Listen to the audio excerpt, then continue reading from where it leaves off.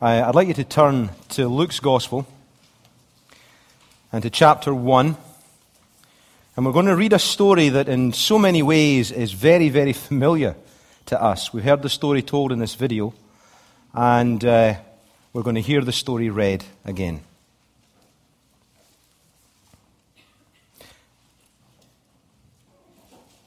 Let's bow our heads. Let's pray together. Gracious Father, we give you thanks for your goodness and for your grace. We thank you for your word and for the way that you've spoken to your people through your word throughout the generations. Lord, as we study this portion today, we ask that you would illumine us. You would open our hearts and minds to hear what you are saying and give us a sense of understanding. Thank you, Lord, for we pray in Jesus' name. Amen. Luke chapter 1, beginning at verse 26. In the 6th month, the angel Gabriel was sent from God to a city of Galilee named Nazareth, to a virgin betrothed to a man whose name was Joseph, of the house of David. And the virgin's name was Mary. And he came to her and said, "Greetings, O favored one, the Lord is with you." But she was greatly troubled at the saying and tried to discern what sort of greeting this might be. And the angel said to her, "Don't be afraid, Mary, for you found favor with God. And behold, you will conceive in your womb and bear a son, and you shall call his name Jesus. He will be great and will be called the Son of the Most High. And the Lord God will give to him the throne of his father David, and he will reign over the house of Jacob forever. And of his kingdom there will be no end." And Mary said to the angel, How will this be, since I'm a virgin?" And the angel answered her, "The Holy Spirit will come upon you, and the power of the Most High will overshadow you. Therefore the child to be born will be called Holy, the Son of God. And behold, your relative Elizabeth, in her old age, has also conceived a son. And this is the 6th month with her, who was called barren. For nothing will be impossible with God." And Mary said, "Behold, I am the servant of the Lord. Let it be to me according to your word." And the angel departed from her. Amen.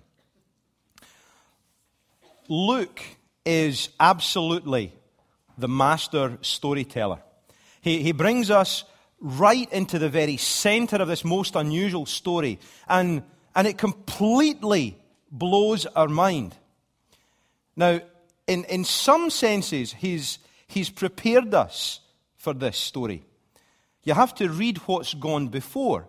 You have to read the story of this same angel appearing to Zechariah to get a sense of what's going on. The story of the angel coming and foretelling the birth of John the Baptist. Zechariah is one of the priests, and he's serving in the temple. Read the story later, and you'll get a sense of what's going on. Although it's not common, one would kind of expect God to talk to someone like Zechariah, a priest, someone set apart for God, in the temple. However surprised this guy Zechariah seems to be.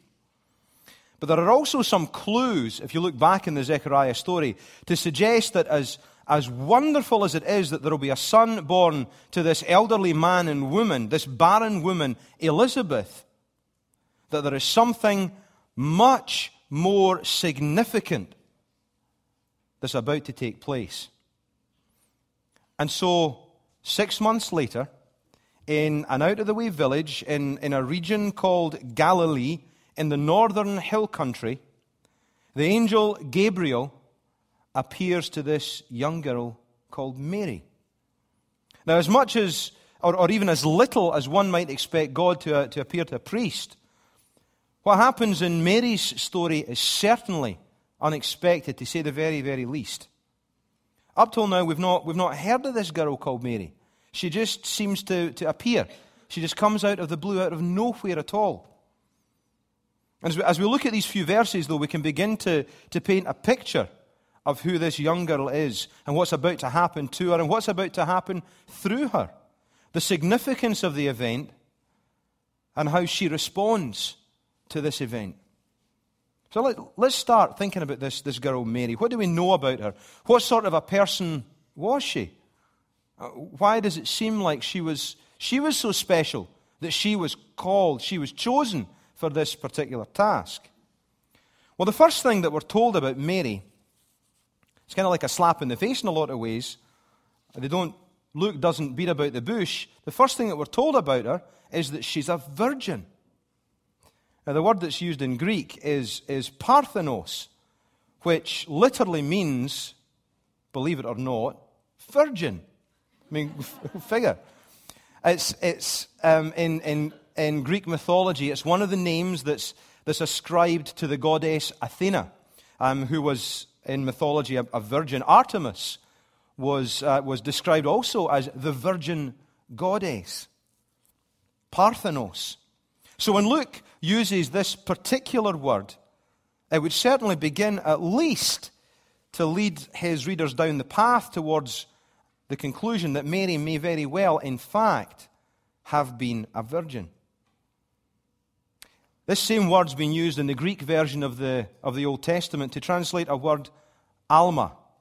And that word can simply mean a young girl or a girl of marriageable age. Now, in his commentary on Luke, Joel Green says that a girl could be married by the time she was 12 or 13. And before that, there was a 12-month betrothal period that could begin even by the time the girl was 10 years old. Shocking to us in so many ways. And the very next thing that we learn about Mary is not just that she was a virgin, but that she's actually in this betrothal period to a man named Joseph. So the fact that she was betrothed also points to the fact that she was a virgin. A marriage back then was seen more as a contract between a father and the prospective husband. Daughters were married at a very young age because then the fathers could more easily guarantee that the girl would be a virgin before she entered into puberty. The marriage deal was sealed by a written contract. The bride price was given to the groom, and then it was effectively sealed in the sexual act. And it was in this act that the two became one flesh that actually was the definition of marriage, when that marriage was clearly defined. So here we have this possibly prepubescent 11 or 12-year-old girl who in good faith is betrothed to a man who has probably been guaranteed that the bride will be pure and a virgin. There's one other fact that stands out a little bit later on to back all of this up. In verse 34, in most translations, we have Mary saying, "How can this be, since I am a virgin?" Now again, that could simply mean that she's just a young girl. But the Greek is extremely clear here. Mary literally says, "How can this be, since I have not known a man?" And in the Bible, the word know is often used as a euphemism for sexual relations. So Luke did not mean for us to have any doubt whatsoever about Mary's virginity. She was a young girl, around 11 or 12, who was in a betrothal covenant, who had never had sex. All three of these facts point clearly to the truth that Mary was a virgin, in case any of you had any doubts about that at all. And as we look through the next few verses, though, we can begin to discern just a little bit more about the sort of girl that Mary was. From chapters 1 and 2, we learn the following aspects of Mary's character. First of all, in verse 30, we see that she's favored of God. It's often translated, she was full of grace. Mary, full of grace. Very familiar words. Now, this is not to be thought of in the sense that she's possessed of any grace of her own. But the sense is much more that she has been graced by God. God has extended His grace to her. He has set her apart. He has called her to a very specific task. She's not filled with her own grace, nor does she dispense grace.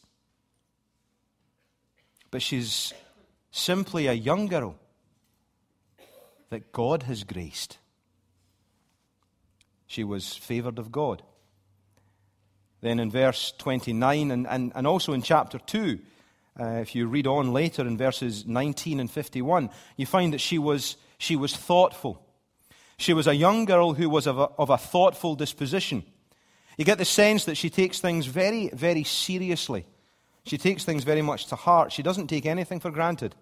She discerns things, and we learn later that she ponders things in her heart, looking to determine what the meaning and what the outcome of things might be. She's thoughtful. In verse 38, we find that she's obedient.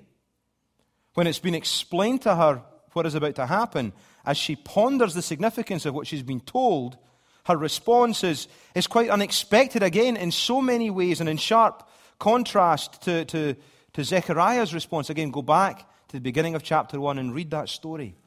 She says, I am the Lord's servant. Let it be to me just as you have said. God's call comes to her, and she trusts, and she responds in faith. She's obedient. Verse 45, we see that she's believing. We see Elizabeth singing of Mary's faith. God's call came upon her. She believed through the gift of faith, and then she obeyed. We see here very, very clearly obedience and faith. Faith and action going hand in hand. I believe and I act in response to that belief. And we see very, very clearly Mary's response here. And then in verse 46, we find that she is worshipful. She worshipped God in this wonderful hymn that we in church tradition call the Magnificat. You see, she took no credit for any of this upon herself. She knew it was all of God, and she proclaimed it to be so in her worship. Now, it would be extremely easy for someone to see these characteristics and say, it's no wonder that God called her. She's such a wonderful example of humanity. There's perfection in her. Of course, God was going to call this young woman. In the tradition of some churches, they've taken this understanding to a much higher level and taught that not only was she a wonderful example of humanity, but that Mary herself was without sin. Even in her conception, there is nothing in the Bible to suggest any of that. In fact, we learn from later in the Gospels that Mary thought Jesus was a little bit crazy. She lost sight at one point of who Jesus was and what Jesus was all about. It's not by mistake that the first thing in the account of Mary is that we learn that God's grace is upon her. God's grace comes first, then her faith, then her obedience, then her worship. But where does it start? It all starts with God. She was just a young girl that God chose. None of these qualities is offered as a reason why God chose her. God simply chose her. So that's a little bit about Mary. What about what's going to happen to her? Well, the first thing that happens to her is that this angel, who calls himself Gabriel, appears to her. Now, there are only 2 angels actually mentioned by name in the Bible. The first one is the archangel Michael, whose name means "who is like the Lord." It's a question. I should have had a higher inflection at the end there. Who is like the Lord? No one, in other words. And then, so you've got Michael, and then you've got this other angel, Gabriel, whose name means God's mighty man. And the only other places that we have mention of Gabriel is in the book of Daniel. He's mentioned there twice. And Gabriel's the one who explains God's visions to Daniel. And earlier in Luke chapter 1, when it's Gabriel who appears to Zechariah. And in Zechariah's story, Gabriel declares himself to be the one who stands before the face of God. He's God's mighty man, and he stands before the face of God. So what we can infer from this is that Gabriel is not speaking on his own behalf. Okay? He's speaking the very word of God. He is God's representative. He is God's ambassador. So in so many ways, this is actually to be seen as an appearance of God himself. The other thing that makes this point so very clear is that when Gabriel's introduced in the story of Zechariah, he's introduced as an angel of the Lord. Now what this does is it conjures up for Luke's readers the Old Testament stories about the angel of the Lord. This was a character who appeared to many throughout the pages of the Old Testament. And he was clearly viewed as a direct appearance by God himself.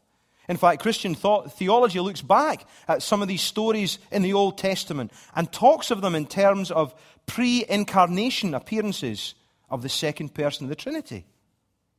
So Luke doesn't want Mary or us to miss the import of this message about to be delivered. It's to be seen, although it's not God himself that's come, but it's one of God's champion angels, an angel of the Lord. It's to be seen as a message directly from God.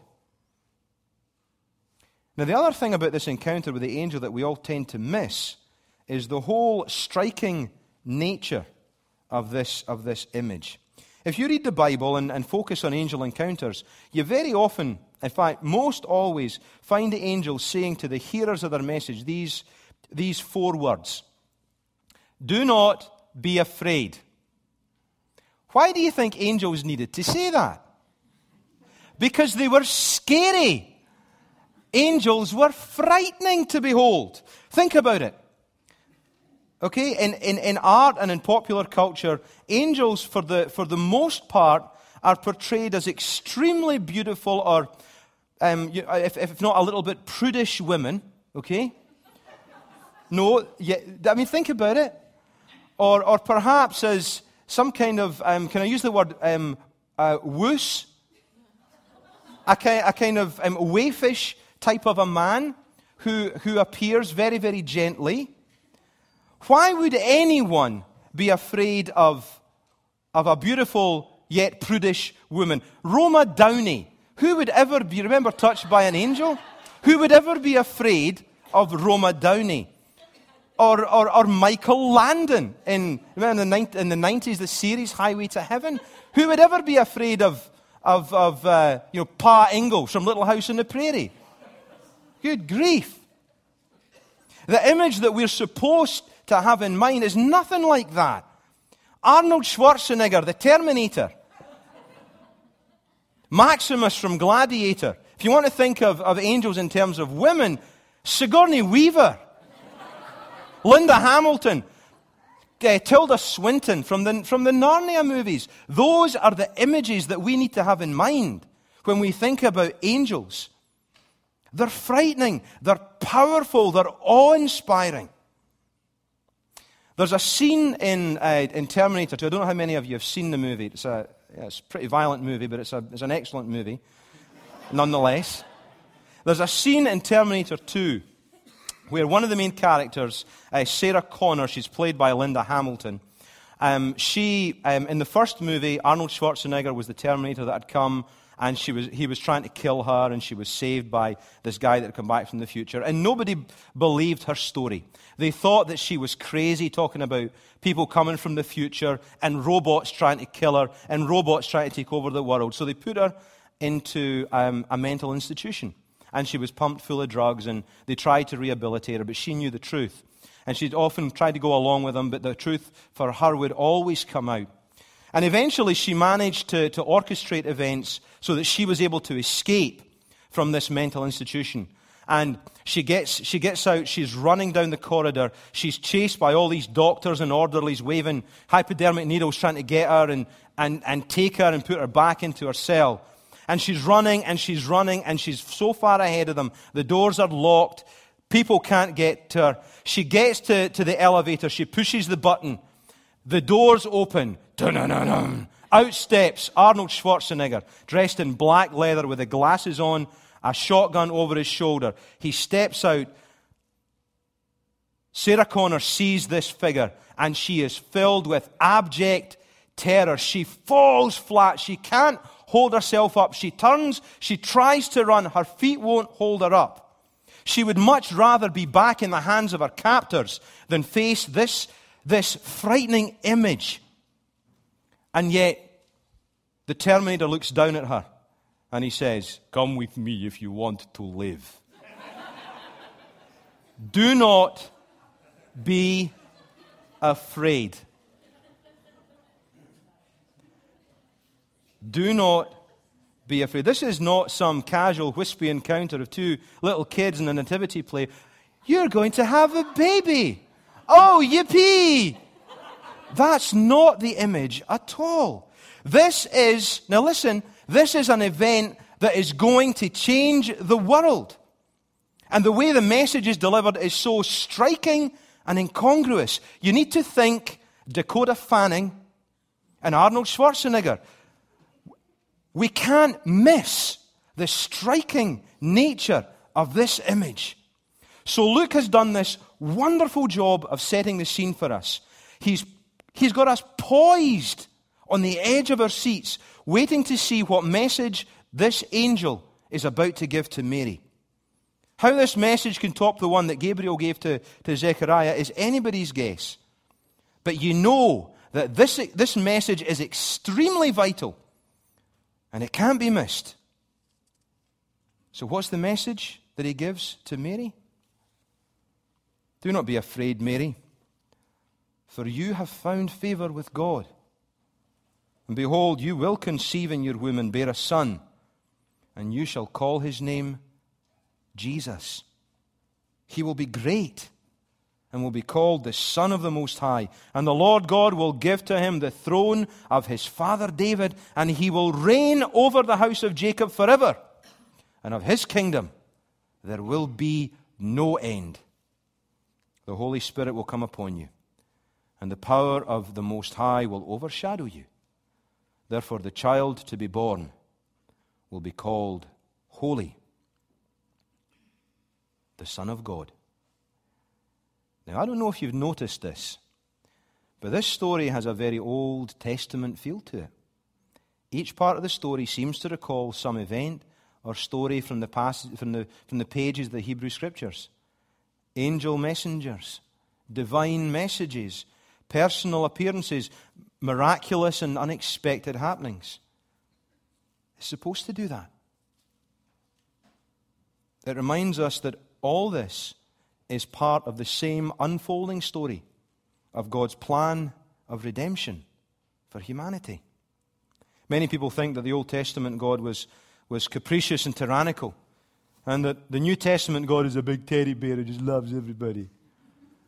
But the reality is this: the Old and the New Testaments hold together a consistent picture of God, one who is just and merciful, one who's transcendent and yet immanent, one who hates sin but loves with an everlasting love, one who punishes sin but provides redemption for his people. One God, one story, one plan.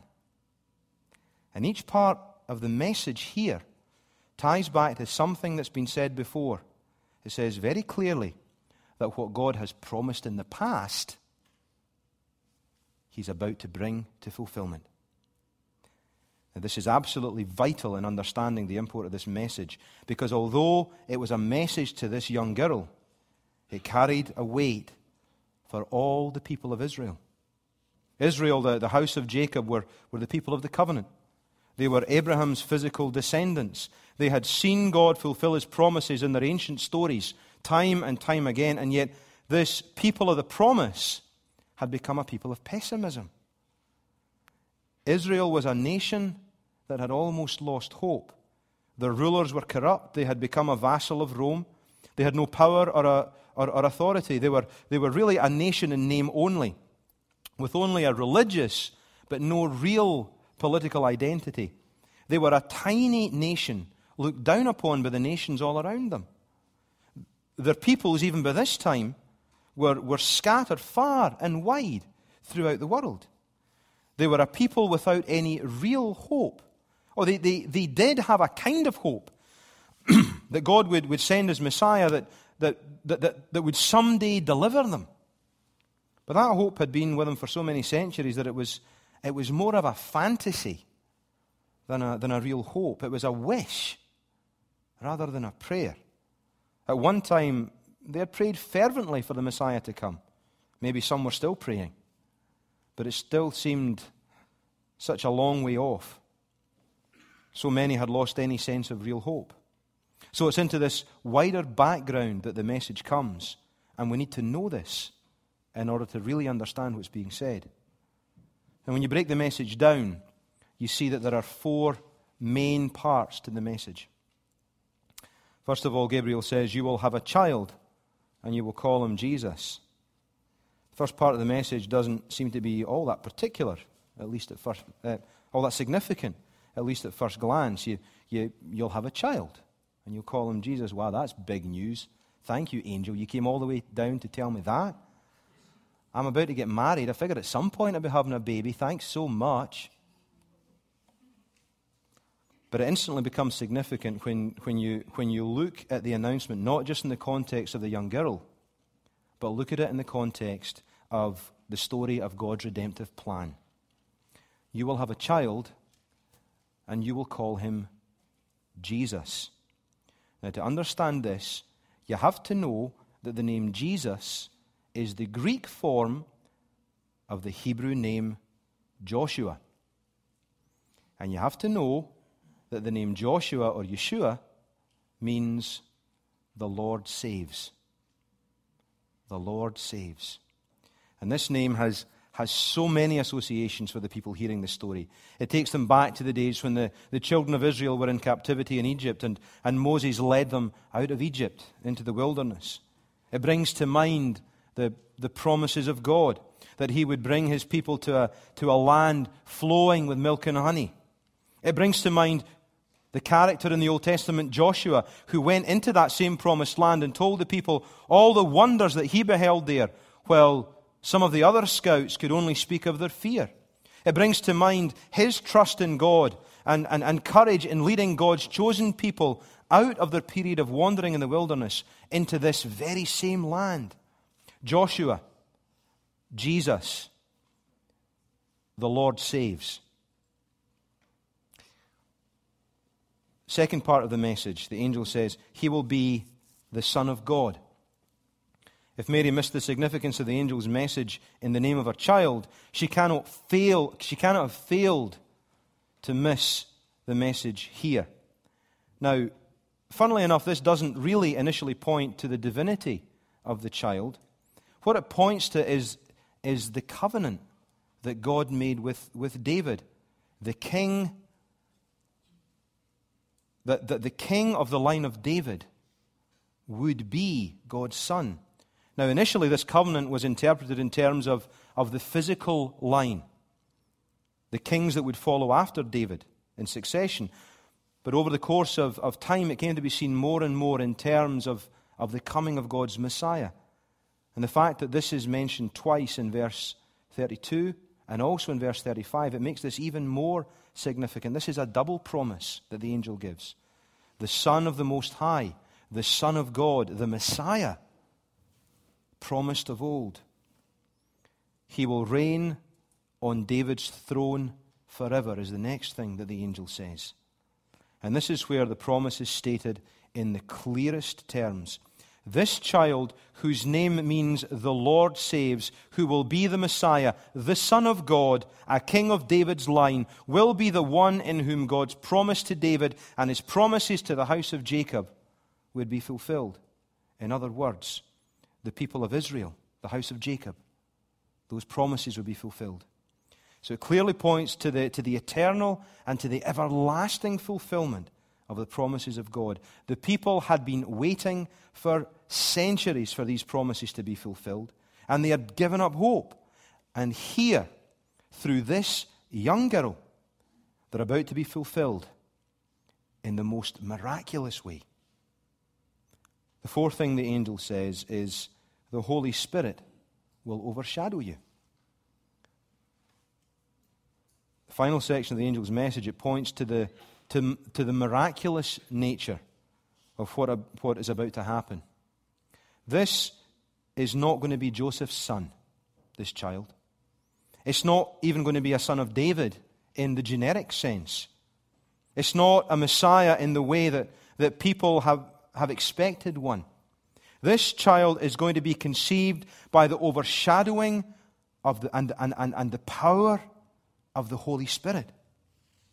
Now, some might say that this is just a kind of mythological expression in the same way that the gods of ancient Greece had sexual encounters with mortal women and sired the heroes of the ancient world. The difference is that these tales are extremely graphic in their telling. They're focused on the desire of the gods to sexually possess these beautiful mortal women. There's no greater purpose served other than these gods fulfilling their own lusts. In this story, there's no graphic sexuality. There's no lust. There's no violation. In fact, Scripture is very, very clear on the fact that Mary was a virgin at the time of conception, remained a virgin through the pregnancy until after the child was born. And Matthew says that Joseph did not know Mary until after the child was born. This was a conception and a birth unlike any other in history or in mythology. With this reference to the overshadowing of the Holy Spirit, we're also drawn back into the Old Testament. The readers may very well be reminded of the cloud coming in the Old Testament and overshadowing the tabernacle in Exodus when the very glory of God himself came to reside there. You see the same image in 1 Kings chapter 8, an overshadowing because of the presence of the glory of God. Listen to what John says in chapter 1 of his gospel.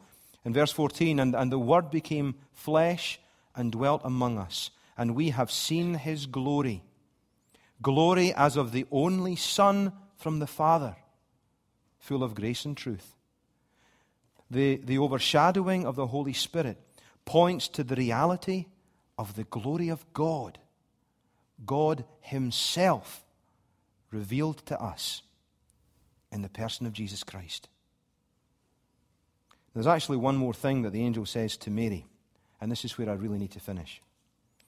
He reminds Mary of her relative Elizabeth, who is very old. She's advanced in years, it says, and she's about to have a child. An impossible situation. This points right back to Mary, who is a virgin and who may not even yet have reached childbearing years. Again, an impossible situation. In pointing to Elizabeth, the angel also points way back to the story of Abraham and Sarah, where God again gave life to the womb of an old woman and gave hope to Abraham that God's promise would be fulfilled. And in pointing to Elizabeth and Sarah, the angel's message is for God's people. A people who seemed to be without hope. A people who saw God's promises as vain and empty. They thought these promises will never be fulfilled. It's an impossible situation. God's word comes to them as it came to Mary, as it also comes to us Nothing will be impossible with God. The only thing left is to ask how we respond. Well, Mary's response seems to be very straightforward. Verse 38 says, "And Mary said, 'Behold, I am the servant of the Lord. Let it be to me according to your word.'" In the face of this impossible and incomprehensible situation, she placed herself fully into the loving hands of God, knowing that what was about to happen was entirely the work of a sovereign God. In one of his prayers in the book, The Imitation of Christ, Thomas à Kempis prays this: "As thou wilt, what thou wilt,